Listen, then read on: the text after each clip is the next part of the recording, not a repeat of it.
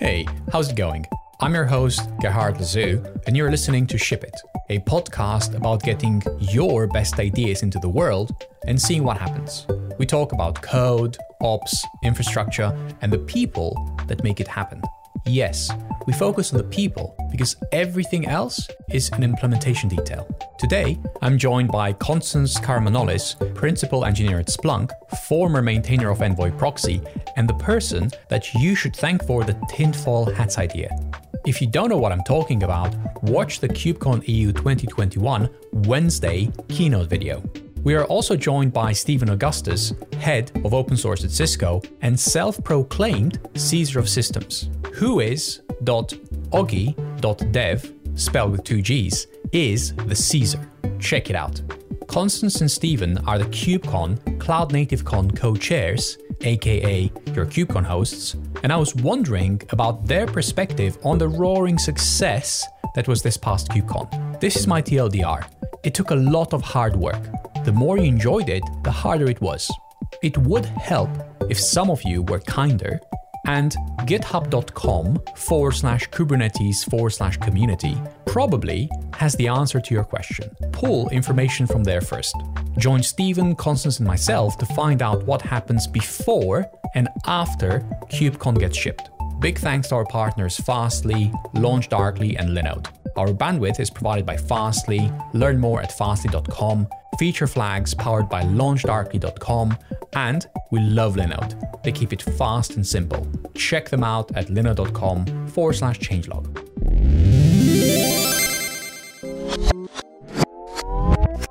This episode of Ship It is brought to you by Render, the zero DevOps cloud that empowers you to ship faster than your competitors. Here's Anurag Goel, CEO of Render, sharing why developers choose Render over Heroku and how they're innovating much faster. A lot of Render customers come to us from Heroku, and they tell us Render is what Heroku could have been. I think it's because we offer a more streamlined approach to hosting modern cloud applications at a significantly better price point. Applications on Render heal themselves and scale automatically, giving developers the features and flexibility of something like Kubernetes, but without any of the complexity. We're always working to bring the latest industry advances to our platform, so your applications can leverage the state-of-the-art in the cloud without you having to do or learn anything. All right, learn more about how Render compares to Heroku at render.com/compare or email changelog@render.com for a personal intro and to ask questions about the Render platform. Again, that's render.com/compare or email changelog@render.com. We are going to ship in 3, 2, 1.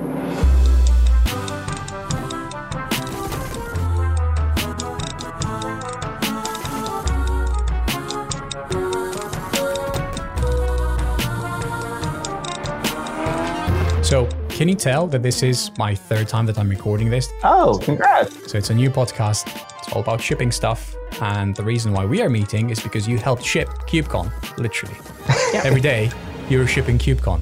And whenever it's KubeCon, I like to get the organizers, right, the people behind the event, and then the co-chairs as well. So this is going to be a recurring theme. And that's why I say in October, we will definitely record again, because all the hard work that you put in, you make it so amazing. You really do. So this is basically for you. Thank you. And I know it was so hard for you because this was the European one. And the European one, right, you have to wake up and you have to be there. You can't record yourself. Yeah. Fair. I think that's the part that makes it fun. Not so much the time zone shifts for a lot of people. We try not to do the emceeing recorded. Because it allows us to kind of react to the day and weave in stories from people who are experiencing KubeCon, maybe even for the first time. So yeah, that's right. It makes a big difference. I know it's hard on you. I've seen it, but you've done such an amazing job. So if this is like that, or if this was the way it was, right, considering all the things, how is Los Angeles going to be? I'm looking forward to that. Los Angeles, we hope there's going to be an in-person, like it's marked as hybrid right now. We hope the in-person part is going to happen. So if the in-person part happens, we're kind of expecting to be smaller than other North Americas and also EU, partially because we don't know what the travel restrictions are and right, like we don't know what all that stuff's there. So I imagine a lot of people are preemptively probably going to not do there, but we have some fun ideas. I guess I would really say is like, I come up with a lot of like, like the tinfoil hats, and like we kind of like I come up with a lot of those like ideas and terms around like spicing things up. And so I have an idea for what we would do if there's an in-person component for the keynotes. And so just to like tease it out for people, if there is an in-person, let's give me like a favorite, at least in North America, game show with Bob. So just to like give that as a clue for people. Okay. I don't know what that means, but I'm intrigued. Do you know what it means, Stephen? I do. Okay. I think we're still playing around with the idea, so I don't want to give away too much just yet. You don't mean SpongeBob by any chance, right? This is a different Bob. No. Bob. He was a presenter for this game show a while back. There's a new presenter now. His first name is Drew Carey, or Drew Carey full name, to give people more hints if they want to Google that afterwards. Okay. Especially like since we have a lot more impact on the keynote. Like we have a huge impact on the content, but like as you're saying, like our personality is where like we get to change things up in keynotes. And so we're trying to make it a little bit more like, because it is a show. We just kind of forget that it's a show because we're at a conference and we're all focused on the tech. And so we're trying to add a little bit more of that life to it. And so that's like where like the promo videos came in. And that was also an adaptation from us being virtual, but also it's probably something that we want to keep on going forward. I think the show idea is super important, right? Because if you make it fun, a show has to be fun. Well, it should be fun, right? If you approach it like that, you have some amazing elements there. Tinfoil hats, I love those. That was a great idea. And then the best part was like, which tinfoil hats? That was even better, right? Like, how do you mean? That was so good. I love that. I think because we're silly people, and I think we often weave these bits into the show. So I think if you're gonna do a bit, you should commit to it, right? So I think bringing in the fact that there's we've had questions and comments in the past about there being conspiracies in cloud native. So we decided to play on that. And with a conspiracy, there's definitely an element of denial and gaslighting. So committing to the bit is important. Well, it's also like we have distinct jokes. I think it'd be like we would have to rehearse it beforehand. Yeah, a lot of it, I think, I think a lot of it sometimes is off the cuff and eventually kind of like just evolves day of, or with the promo videos that we did for North America Virtual, that was just a few takes, and we had that idea pretty much day of. So for those of you that are listening to this and that are wondering, who are these wonderful people that join me today? And if you don't recognize, we have Constance Caramanolis and Stephen Augustus. Both co-chairs. Constance was a co-chair since 2020. And I don't know about you, Stephen. 2020. 2020, yeah, that sounds about right. 2020. China, right? Yeah, so I believe China was the first. And we've been doing it for a little bit now. Nice. So for those that are still confused, like they're not the co-chairs of China or Europe. They're co-chairs of KubeCon, CloudNativeCon, Europe, China, North America. These are like the three big conferences in the cloud native, Kubernetes, but mostly cloud native world. Just a quick clarification: for the China event is now I believe OSS Summit China, maybe. So the primary KubeCon CloudNativeCon events are North America and EU. We do kind of like a region specific do for China moving forward, and Constance and I are not directly involved in that. Right. Not anymore. Yeah.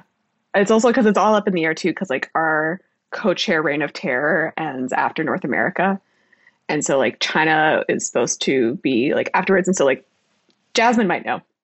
Who's Jasmine? I'm glad that you mentioned Jasmine. Who's Jasmine? Jasmine is our lovely new chair, our lovely new co-chair. We are actually expanding the roster from 2 to 3 co-chairs. What we've been doing every cycle is essentially we have a few chairs who are doing it, or 2 chairs who are doing it, and then as one is getting ready to roll off, we pull in a new one. Those chairs tend to be balanced between kind of like Kubernetes and not, right? So kind of based on the conference name, we've got KubeCon and we've got CloudNativeCon. So we want to make sure that we bring in perspectives from both the Kubernetes community as well as the wider community. So I think, from my perspective, I'm definitely, heavily involved in Kubernetes as a maintainer. And then Constance is involved in the open telemetry community. I will make a suggestion and Constance is like, well, there is, maybe there is an observability play here, or maybe we're doing too much Kubernetes content over here.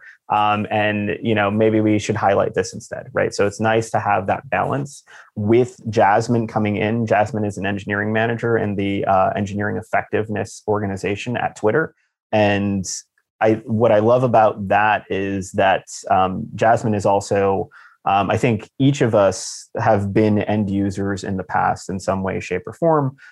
Jasmine started her cloud native journey as an end user.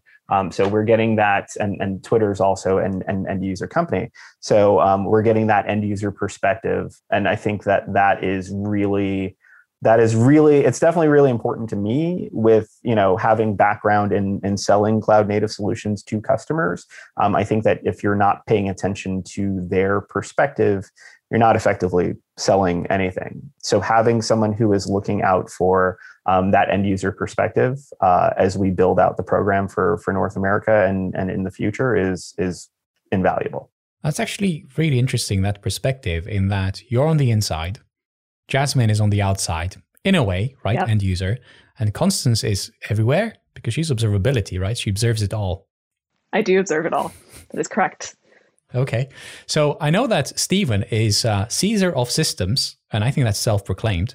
But what about you, Constance? Do you have a tagline like that? That was very catchy, Stephen. Great job if it was you. And if it was someone else, great job to someone else. Yeah, definitely me. I guess I don't necessarily have a tagline, but for people who know me, I always have questions. And I guess that kind of goes with observability, right? It's like observability is all about like answering the questions you have. And I just ask a lot of questions. So I guess that maybe I'll be the question master. Yeah, I'll go with that. The Riddler. Oh, the Riddler. Right. So you should be asking the questions, not me. Right? Is that what you're trying to say?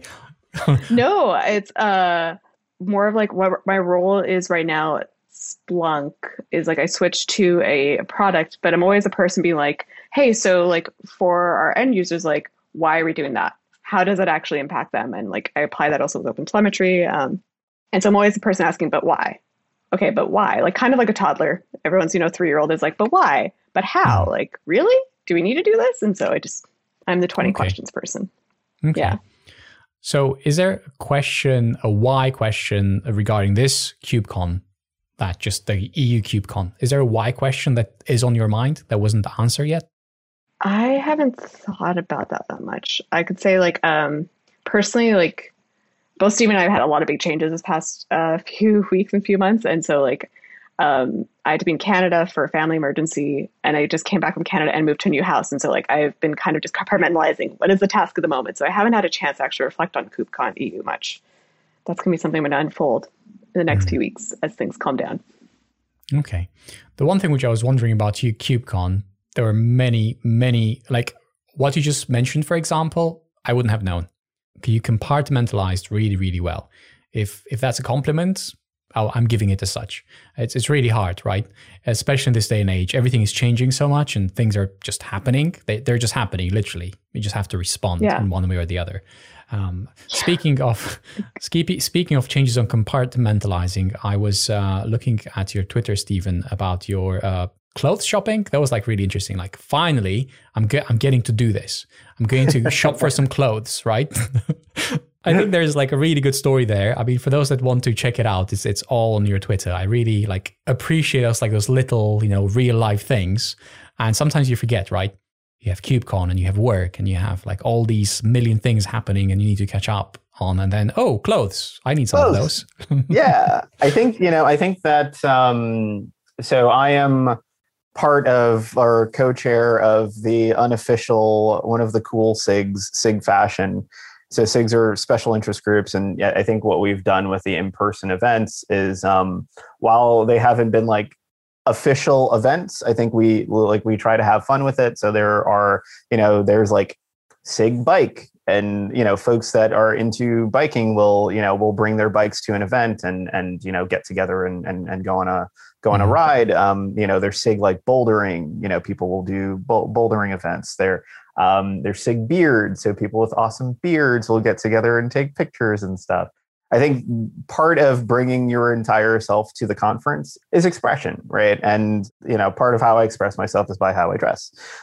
So, as we were getting ready to get this started, I realized we've done so many of these events and at this point I was like, I think they've seen all my cool stuff. I have to go shopping. so it was panic shopping. Often the adrenaline of deadlines allows you to do things more effectively, even though it's not necessarily the best way to do things. So knowing that KubeCon was coming up, and I was like, I have no new clothes for the stage. I have to go shopping. That was a good one. And Constance was paying attention because she knew that you're missing a hat. So maybe that's how the idea came about. You bought everything except the hat. I'll make you a hat like you cannot buy. And that's exactly what happened. We were churning on the tinfoil hat idea for a while prior to doing the promo video and everything. So that was we had that we had that in preparation. We're just figuring out how to do it. Yeah. So I think it was the week that the promo video was the idea started coming out was the week that the conference talks were accepted, and so there was a lot of chatter and a lot of misinformation out there about how talks were selected, and that was kind of inspired us to do the promo video a little bit. And it was also related to the world news, right? Right now is a huge misinformation is massive in all aspects of life, and it hit KubeCon as well, which is really isn't surprising. And so that kind of inspired us to play on that narrative, make it a little more playful, so people can kind of think a little bit more about how they get their information, in an indirect way, but for sure, yeah. Yeah, I that was appreciated in so many ways. I think it's going to lead to so many other things, just like this idea, right? You take, I wouldn't say negative, but something that, could be a negative, turn it into a positive, a playful positive, and then it leads to many other positive things. So that was really nice. One thing that I do say is a lot of people did have very negative experiences. I personally had some negative experience in feedback and happened a lot of people who are big program chairs and track chairs who've, I guess this is going to be a little thank you so much to the track chairs and program chairs. We've said this many times, but they spend hours, up to hundreds of hours reviewing the talks and trying to give us feedback, and so that we can collate it more and come up with a final selection. And that is thankless work. And so thank you. It's tedious to read. It's tedious because you're just seeing conference talk after conference talk, and you're trying to identify what's different and what's unique, and trying to think about what people want to see. And it's a really hard place to put yourself in. So thank you. And also thank you everyone to submit CFPs. Thank you. Yes, people do review them, and we appreciate it. We really do. One of the hardest parts, just to the outside of the volume of talks that we have to review, it's also there are external factors to look at, right? It's time of day, what's going on with your family, how's work going, all of these things that outside of just trying to understand the technical content and the story that someone's trying to tell, those are definitely at play in the review process, right? And even reviewing a talk that looks similar to another one that you've seen, but the first one you saw first, right? So so by default you kind of have this feeling about it.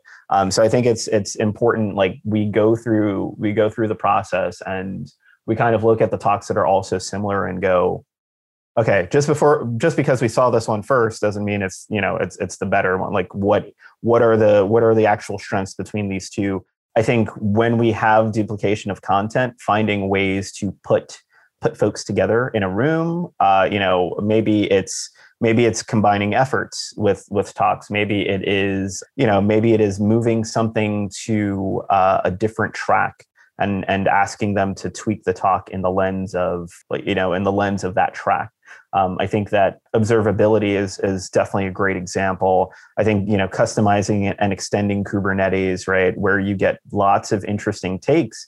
You've also got this end user play, right, where, how does this talk affect an end user, right? Or the 101 track is another great example, right, where we have a talk that the way the story is told fits very nicely for someone who is just getting started with this type of content, right? And then maybe the talk that looks similar is more intermediate advanced content that may belong on, say, the observability track or the customizing and extending track, right? It's definitely a balance for all of the reviewers to provide like really thoughtful feedback. And we do heavily depend on that feedback to structure the program. So like Constance said, thank you again for everyone who gets involved in the review process. I think there's a lot of nuance here, right? That people just wouldn't think about. And this must take a really long time. And not just that, a lot of mental effort. And to be honest, I still can't appreciate it because I don't know what is the volume. Like, how many talks do you have to go through? How many discussions do you have to, like, how many hours do you end up discussing? And when you look at the end result, you think, just like, I don't know, 100 talks, no big deal. But it is a very big deal, right?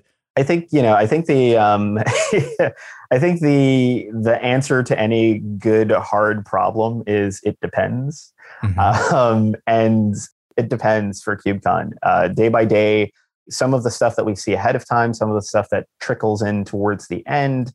What's also interesting about it is for our program, how many talks were we at? I think for the official program, Constance, like 100 and change, right?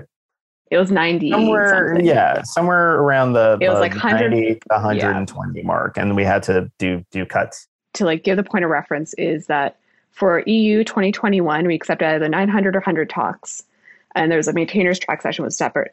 In EU 2020, which we expect to be in person, we accepted over 200. And so that's also part of why like that shock was like huge in terms of like we had to send more rejections because we were trying to make the schedule a lot smaller so it could be more digestible for a virtual.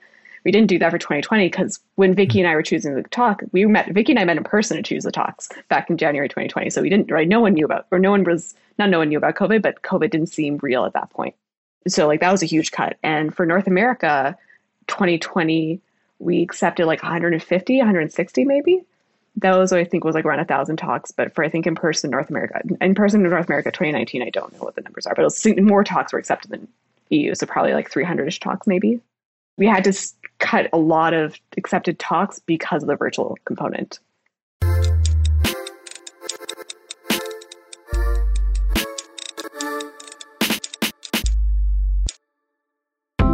This episode is brought to you by Linode. Gone are the days when Amazon Web Services was the only cloud provider in town. Linode stands tall to offer cloud computing developers trust, easily deploy cloud compute, storage, and networking in seconds with a full-featured API, CLI, and cloud manager with a user-friendly interface. Whether you're working on a personal project or managing your enterprise's infrastructure, Linode has the pricing, scale, and support you need to launch and scale in the cloud.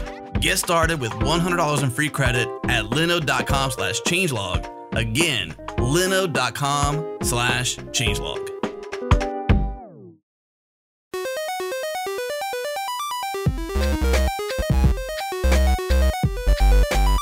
If you are going to submit the talk, what would you like to say to those that submit the talk, Constance and Stephen, for North America? One, thank you. We know it's really hard to put yourself out there. And I think the one thing that usually ends up, for me, like making things distinct from one talk over the other is clearly don't say like, I'm going to tell you the 5 benefits. Like what, like, give me a hint, like, hey, I like have 5 benefits. And the first one is like something different. Like make sure like you position yourself a little differently from other talks. And we do face this now that KubeCon's been going on for so long. So especially when it comes to like Kubernetes deployments, like, hey, I deployed Kubernetes at my company. Like those are valuable stories, but we've heard a lot of those. And so if there isn't a lot of differentiation between like all those previous talks, that might be a better blog post because blog post is a little bit more easy for it to digest. So maybe think about like, hey, I'm deploying Kubernetes at my company because, and we have this ridiculous scale, or, we have this ridiculous requirement that's like really unique, like calling that out about why your problem is different than with something else really highlights it. Yeah, I would, I think my big suggestion would be, I think a lot of making decisions is about understanding the different lenses of the people that are involved in decisions, as well as the personas that might be involved in the result of your decision, right? So I would say, as you're writing your abstracts, this is one of my favorite questions to ask. It's, would you want to go to your talk? If you can't answer that, then there's something that you probably would want to tweak. What about those that say, I have to go to my talk because my company would force me to attend all the talks from my company? If you were not you, would you go to your talk? If you had no obligation to go to your talk, would you do it? Is there something valuable enough in that talk to take away? Would you go to it? I guess the second suggestion would be, don't make this decision in a vacuum. You usually have people that you can bounce your talk ideas off of.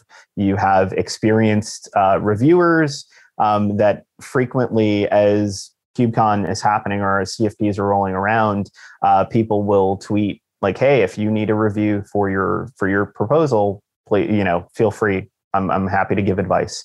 Right.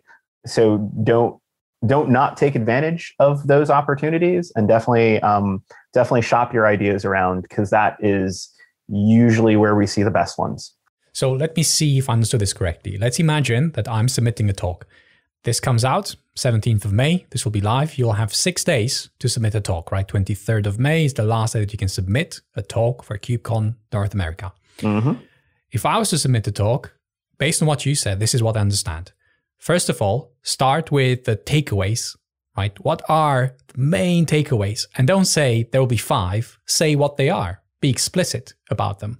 And when you put them like that, before you submit, think, if you weren't you, would you go and attend that talk? Are those takeaways that you've listed valuable enough, if you weren't you, to go and attend the talk? Is that a good summary? Yep. Yeah, I was going to stretch, but I was like, there's one thing too, is like, a lot of talks should actually be blog posts, because like there's a lot of things I want to learn from people, but it's really hard for me to, at least for myself, like how I learn is I can't consume things well in a talk. Cause like, hey, like they're sharing they're sharing snippets of code and they're running these things there. And that's really hard to follow. And so a lot of talks, I actually wish they're either blogs or they had the accompanying blogs, like detailing exactly what they did. Mm-hmm. At least for myself, like whenever I need to, like whenever I'm searching for some problem solving, if I have to watch a video, I don't process it really well. And so that's where I wish people wrote more blogs. But also I understand that it's incredibly difficult to write blogs, and I hate doing it whenever I have to do it. So I get why people don't. Well, I think it's playing to your strengths too, right? To your point, everyone learns a little differently. You take SIG meetings, for example. Like, I will not go back and view a recording. Like, it needs to be something that I'm building for like evidence that will force me to go back and look for a recording. I don't like learning that way. I would prefer to see a digest or something. There are some people who can easily churn out blogs. There are some people who are terrified of being on stage. Figuring out how to play to your strengths. I think, some of the talks that we saw around kind of like playing with the borders of delivering a talk, because it was now virtual. Like you just had more opportunity. People who have, video editing experience went crazy with it. For a few of the talks, I think both Tabby and Ellen's talk this time around and Justin Garrison's talk for NA were just brilliant examples of tearing down the borders of, what it means to like just give a talk to an audience, right? They played with it, and I like that. Yeah, that's right. It's like a whole new world, right? When you record yourself. Props, sure. Yeah. Like, it's so easy, right? Do it again. It doesn't have to be the first time. Refine it, give maybe an internal talk and see what people think, and then do it again. So it doesn't have to be the first time, right?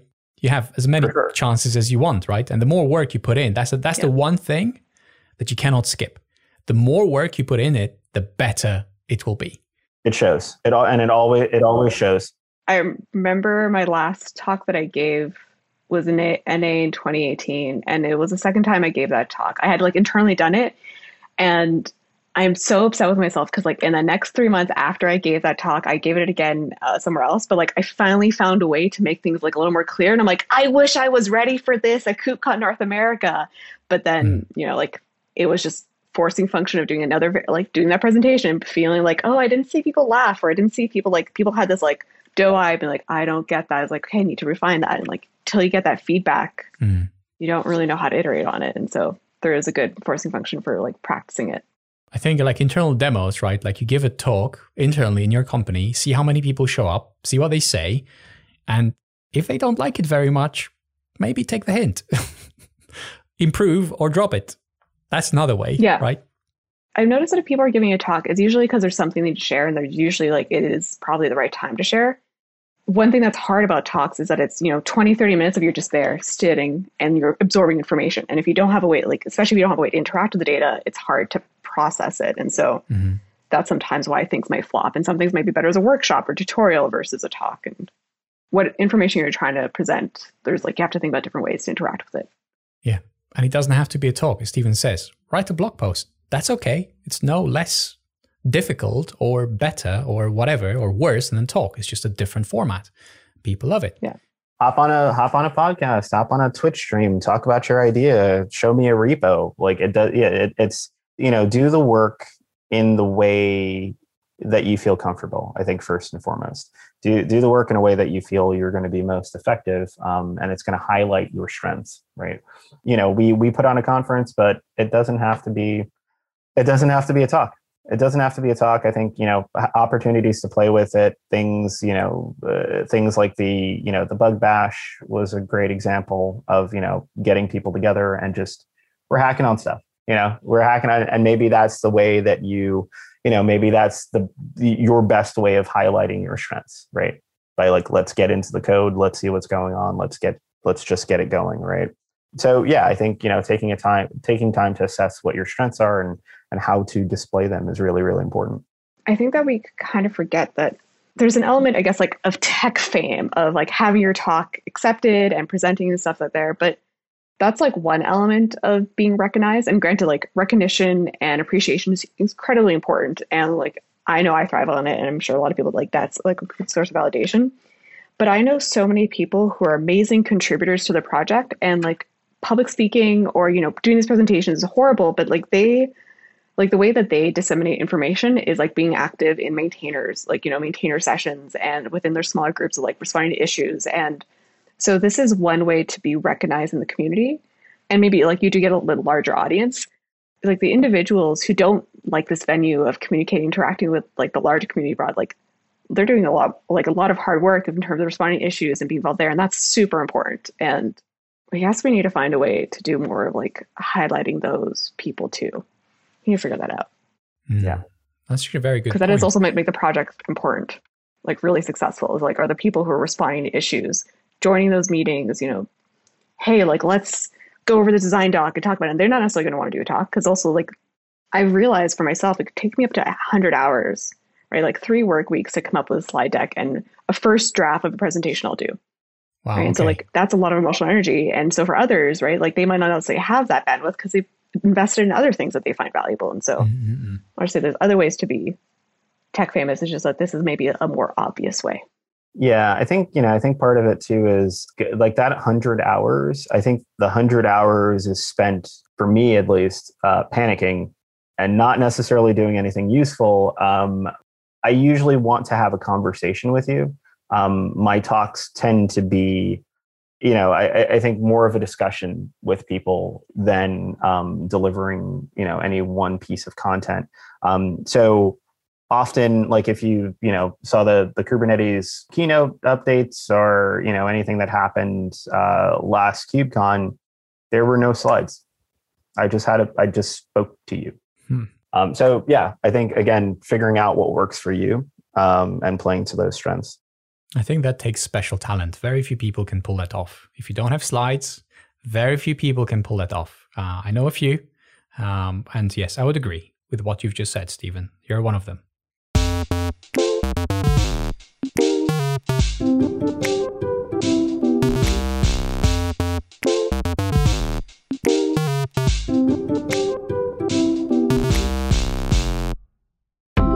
This episode is brought to you by our friends at Cockroach Labs, the makers of CockroachDB, the most highly evolved database on the planet. With CockroachDB, you can scale fast, survive anything, and thrive everywhere.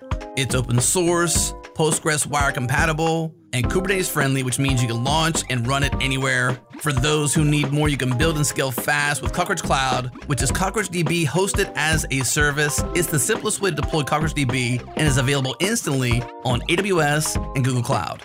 With Cockroach Cloud, a team of world-class SREs maintains and manages your database infrastructure so you can focus less on ops and more on code. Get started for free with a 30-day free trial or try their new forever free tier that's super generous. Head to cockroachlabs.com/changelog to learn more. Again, cockroachlabs.com/changelog. Is there anything specific that you're looking forward to in the next KubeCon? Is there a specific element that you're looking forward to, whatever that may be? Yeah, I mean, it really is the, so you can't, those listening, you can't see the hands and stuff, but, you know, Constance was trying to shake my hand. I have not met Constance in person. High five. High five. There you go. Virtual high fives all around. That just happened. I have not met Constance in person. I have not had the opportunity to take the keynote stage since I have been chair. Again, my favorite part, I say this in pretty much every interview, my favorite part of any conference is the hallway track. And we're actively working to do more to make it feel like you're in the hallway virtually. But, you know, being able to see the maintainers that I work with all year round in person, even if it's like the 6 feet apart, you know, wave from across the hall, I think it's going to be that's what I'm looking forward to. Agreed. So for those that have never been to KubeCon, what is the hallway track, Constance? So hallway track, it ends up happening where you maybe go to a talk and you see like someone ask a question to the speaker and you're like, so like say, and I see that person asking a question, like, and I go to the person like, hey, like that question was really good. I was wondering like that kind of related to my problem. Like I've seen so many people who end up taking like pen and paper in the hallway and be like, okay, well, I was doing this thing here. And they're like debugging things together and they talk about it and you end up becoming friends with these people. And so a hallway track is pretty much just meeting other people who have similar interests or not even similar interests. Cause like there are some other happy hours. They're just like, hey, everyone's together and just talk to people. But you end up getting to make friends and getting to know people who are in the broader community and you get to meet them and you just get to hang out. And then, sorry, I'm just like getting so excited about the prospect of like hanging out with people in person. Like I only got my first vaccine on Sunday.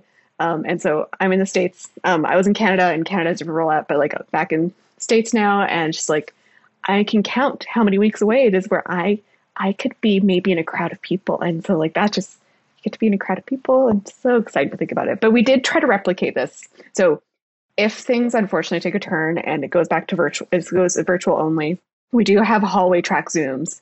And so it's a little bit inorganic at first because you get to be placed in breakout rooms, but then you have an opportunity to meet a group of people that you never would have met before.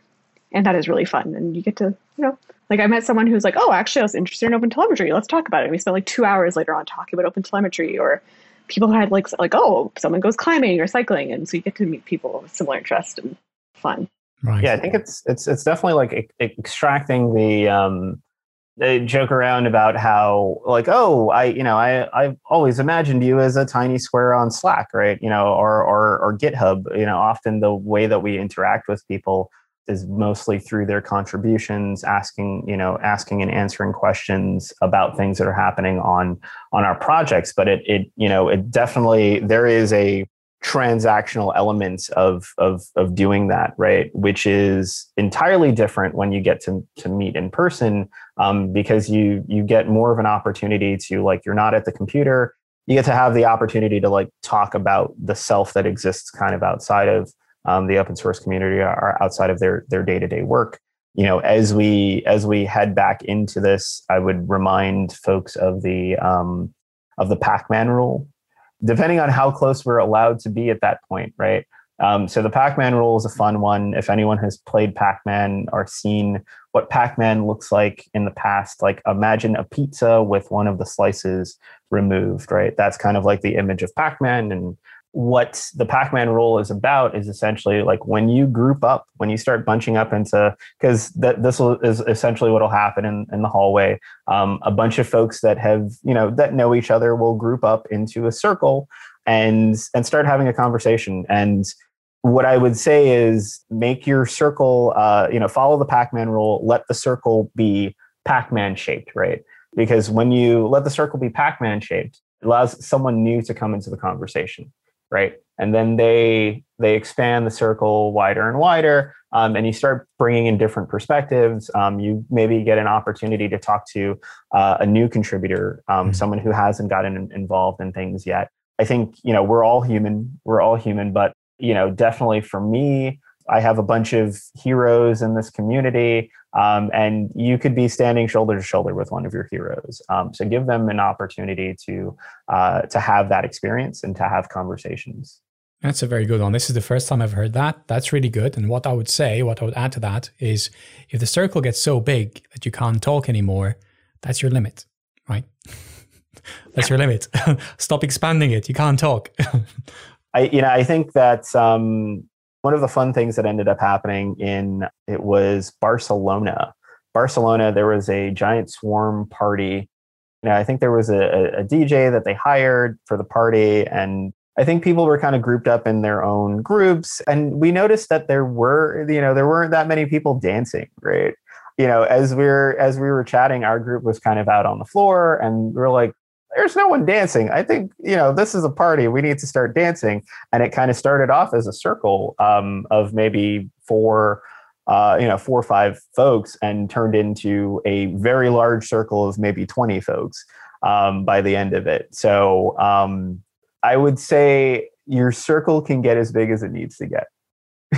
Okay. for the space that it'll allow. One thing, if a new person joins a group, someone in the circle should be like, hey, new person, like, what's your name? And like actually give them an opportunity to introduce themselves. I'm actually pretty shy in new group people situations. And I was always like, I'm going to eventually want to be like, hi. But it's like, if someone just like, hey, who are you? Like, nice to meet you. At least like you have an opportunity to introduce yourself and feel a little more easy to say hi and join the group. Yeah, I think that when we'll meet first, we'll be so crazed by that moment that we won't know what to do, right? We're like, whoa, what is this happening? So I think there's certain rules which we need to reiterate. It's very important that we start with them because we forget, right? It's all Zoom, it's all, whatever else it is, just like online chatting. And then when we get in person, when we bring the human element, which I think everybody's looking forward to. Now that that question is like almost like obvious, right? The answer is it will be in person. Everyone will be looking forward to that. The in-person element, the human element. And then there will be certain rules which we'll need to, remind ourselves of how it works, first of all. And then second of all, how to make it work in the new world, right? So the combination. Yeah. Is there anything specific that you want to discuss in the last 15 minutes? Anything that you want to get out there? So now you get to take the reins if you wish. I do. Go on, Constance. Anything. So one thing from the keynotes, Ava and Bob's talk was amazing, right? And it was so important for the community. And one thing I do want to, I guess, call out is sense of ownership. There's people are asking like, oh, like, I hope they can do a follow-up, talk again. And like, I want to keep on hearing from them, but I also want this to be a call to action to the community. It isn't, Ava and Bob's responsibility to give us updates. It's actually like, this is a really good time for us to pull from them. Right? Don't let them push the information. Let's pull the information from them, right? They have, they're a part of big groups that are doing this effort and they're posting updates and there's a lot of ways to get engaged with them directly. And so, especially I mostly want to call it out there because there's such a strong reaction in the keynotes Slack channel. But it's like, they don't have to give us the updates. We can get the updates ourselves and be more involved. And this also applies to other projects too. Like everyone, all these projects and SIGs and working groups, also tags, all of these places have mechanisms for being involved and pulling information from them. And so it's more a call to action for everyone to be more of an active participant instead of a passive participant.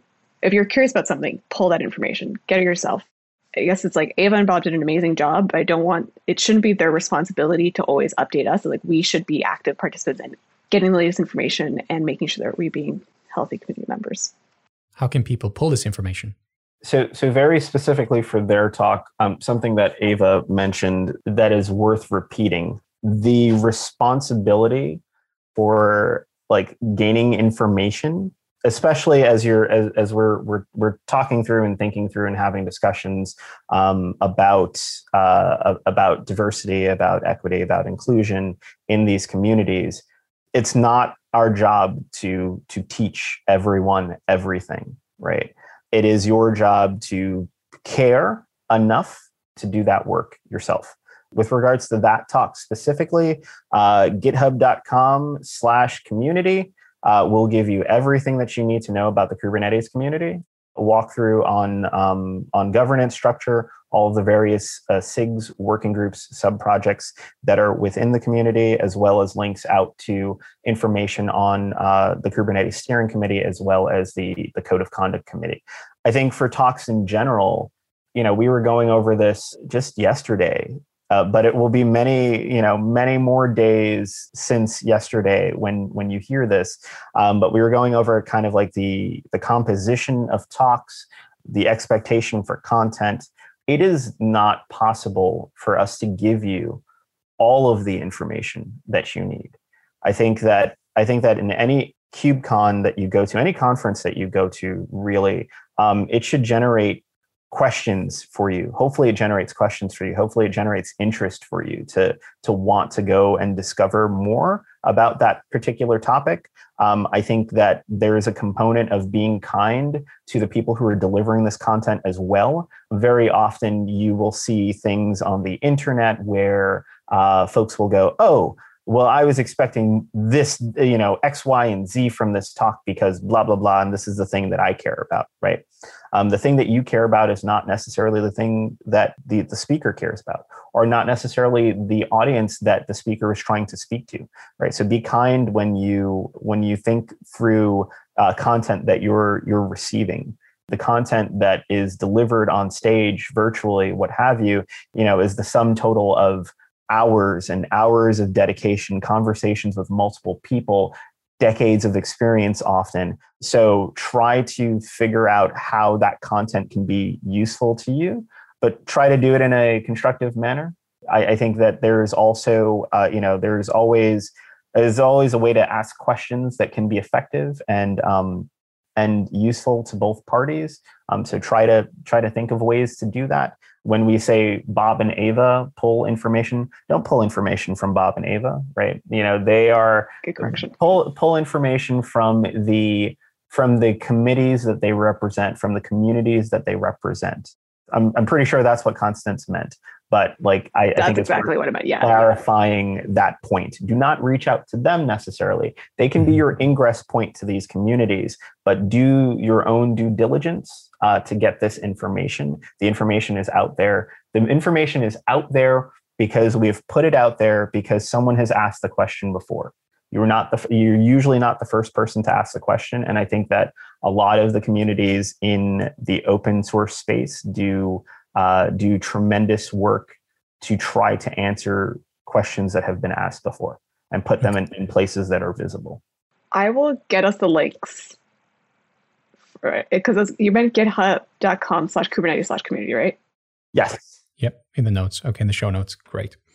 Okay, yeah. So what I understand from what Stephen said, and you, Constance, as well, is that the content and experience that is KubeCon, okay, you pay for your ticket, right? But that doesn't give you the right to behave like an, right? It's a gift. It is a privilege. Nothing gives you a right. Exactly. You're right. Yeah. Nothing. Yeah. It's a gift, right? Everything that you receive, everything that you learn, all the conversations, they are a gift, and treat them as such. If you don't like it, say thank you and be polite, right? Even if you don't like it, that's what you do when you get a gift. So if you think about them like that, then maybe you'll feel less privileged in that you're owed something. You're not owed anything. And I think that, I think there's for sure a flip side to that where we're not standing from on high giving gifts out necessarily, right? I think that, we're always want for feedback. There are official venues to provide feedback. There are talk surveys, there are conference surveys, there are transparency reports that come out at the end of conferences to give you more of a clue of the composition of the conference and how people felt it went and stuff. So if you have feedback, make it constructive, put it through official channels. I think that, a lot of the things that we a lot of the things that we often see, we're on Twitter, we're on the internet. Sometimes it's easy to get wrapped up in conversations that fall out of the official channels.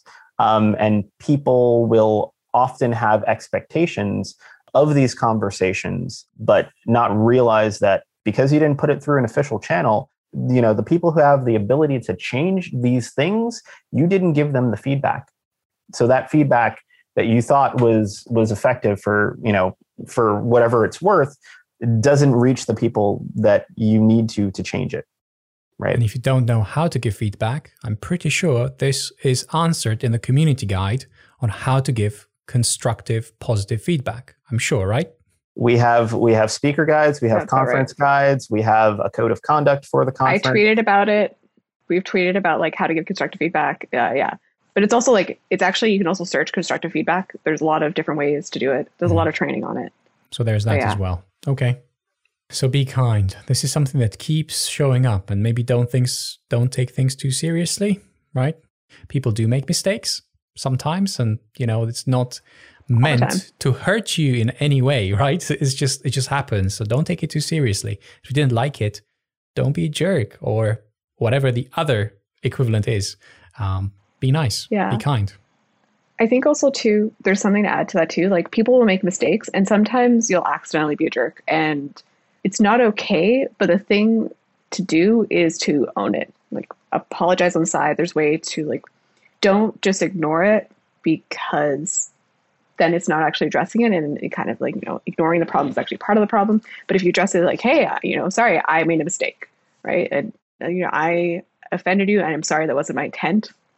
Like rectify those situations, so that does build trust and makes things a little better.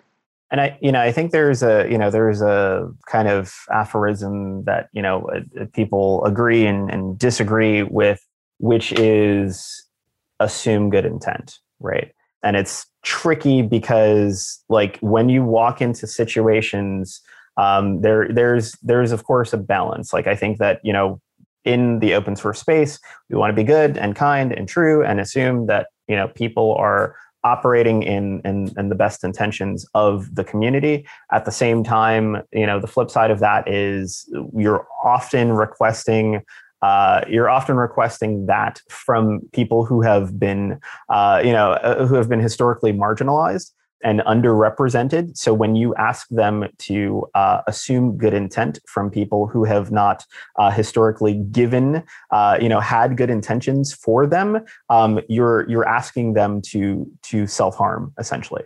So I think that there is for sure a balance of having thoughtful discussions and again, like doing the work to be thoughtful in your communication to people. I guarantee you, anytime I see, there are quite a few communities within the cloud native space that I work on, across Kubernetes, across KubeCon for the technical advisory group for contributor strategy, for inclusive naming initiative, all of these places.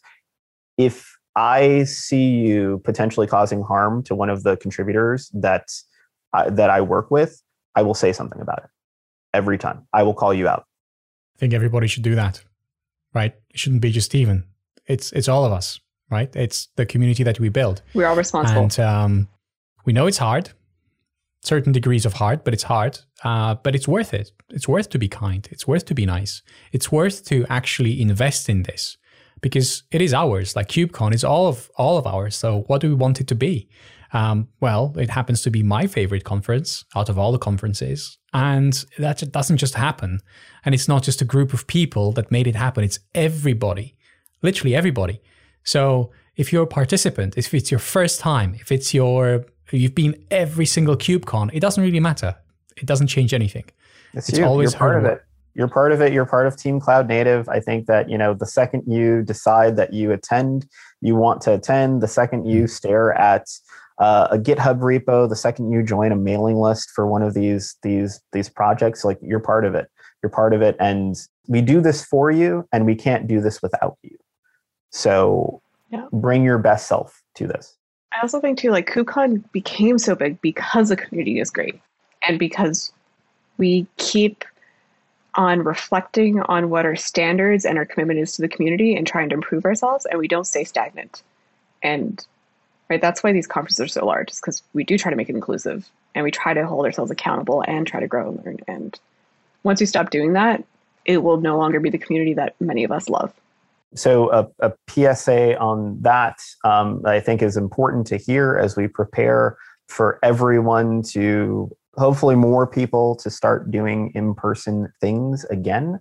And I mention this because it's very important right this second, because I've seen it happen. These projects, these communities, these events are held by a code of conduct, often multiple codes of conduct. Conduct yourself appropriately if you are attending one of these events. These events are not dating events. You do not have the permission or the right to make someone feel uncomfortable in these spaces. And if we find out about it, we will act on it. That is not invited behavior in our communities. Thank you, Stephen. Thank you, Constance. This was like, if you've made it to the end, you got all the good parts. And if you've made it this far, rewind 10 minutes and listen again, because that was the best part of this interview. It's really powerful. We have to acknowledge the negative parts because they're there, right? We can't just gloss over them. There's also positive there. Choose whatever you want to focus on, but don't ignore the bad bits. Manage them. You can't ignore it. When you decide to ignore, that makes you culpable. That's how it starts. That makes you culpable. Yeah. That's how it starts. That's the beginning. Yeah. Who knows what the end will be, but don't get there. Just catch it early, right? Catch it early. I know, I've had horrible experiences in tech, and I will say, one thing that made me want to keep on staying was this community. And if it's to ever resemble some of my previous bad experiences in tech, I would just be like, this isn't worth it for me. And so I'm very proud of this community for holding yourself to higher standard than what, the baseline is for tech. Because the baseline for tech, honestly, is abysmal. And we can do much better. And CNCF is thankfully, CNCF, the projects are doing much better than that. And I want us to keep on growing because we still have a long ways to go. So first of all, you mentioned about tech and how abysmal things are in tech, Constance. And you're right?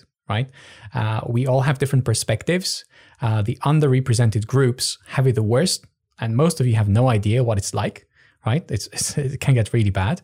And I think I'm finally, after years and years, starting to understand what is special about the cloud native landscape and the CNCF. It's not the projects. It's not even like the effort. It's this attitude that people have. And it's this community that's coming together. And it doesn't matter what happens, all the ideas coming together, all the good stuff coming out of it. It's the people that have this attitude, which is very positive, which is very inclusive. And it's this strength that drives everything else. That's why people commit to it and do amazing things within it, because they can thrive. So all we're doing is creating this place where people can thrive. They can feel safe. They can feel creative. And the sky's the limit, really. There's nothing you can't do. Well, I say that. There are things you can't do and you shouldn't do, but you know what I mean. There are limits. There are limits for sure. Yeah, but I think that getting started in the cloud native space, I definitely was very excited, bright-eyed and bushy-tailed and excited about learning the technology. I don't really care about the technology as much anymore. I spend a lot less time on the command line these days. I spend a lot more time, especially in the new role, talking to people. I think that we're building a people system, or we're building a set of people systems. And every time I have a chat with someone who, is just getting started or is stuck on something, or, maybe we catch up after a year of them being involved, that's what gives me the energy to keep doing it.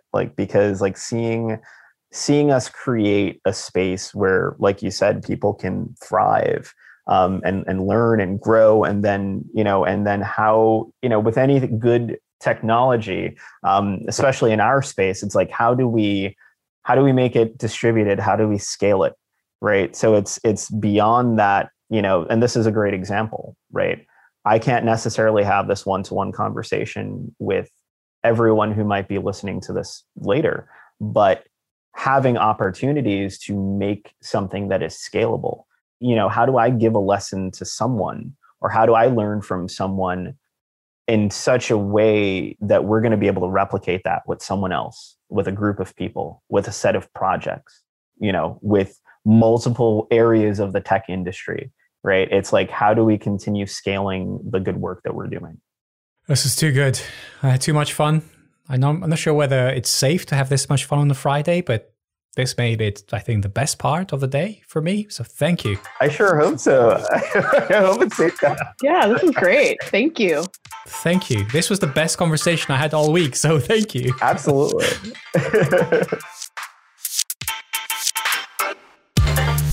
That's it for this episode of Ship It.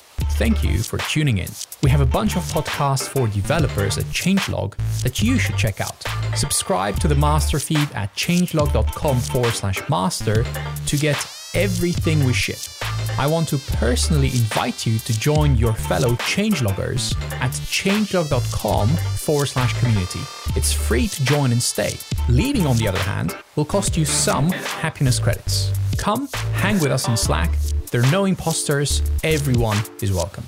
Huge thanks again to our partners, Fastly, LaunchDarkly, and Linode. Also, thanks to Breakmaster Cylinder for making all our awesome beats. That's it for this week. See you next week.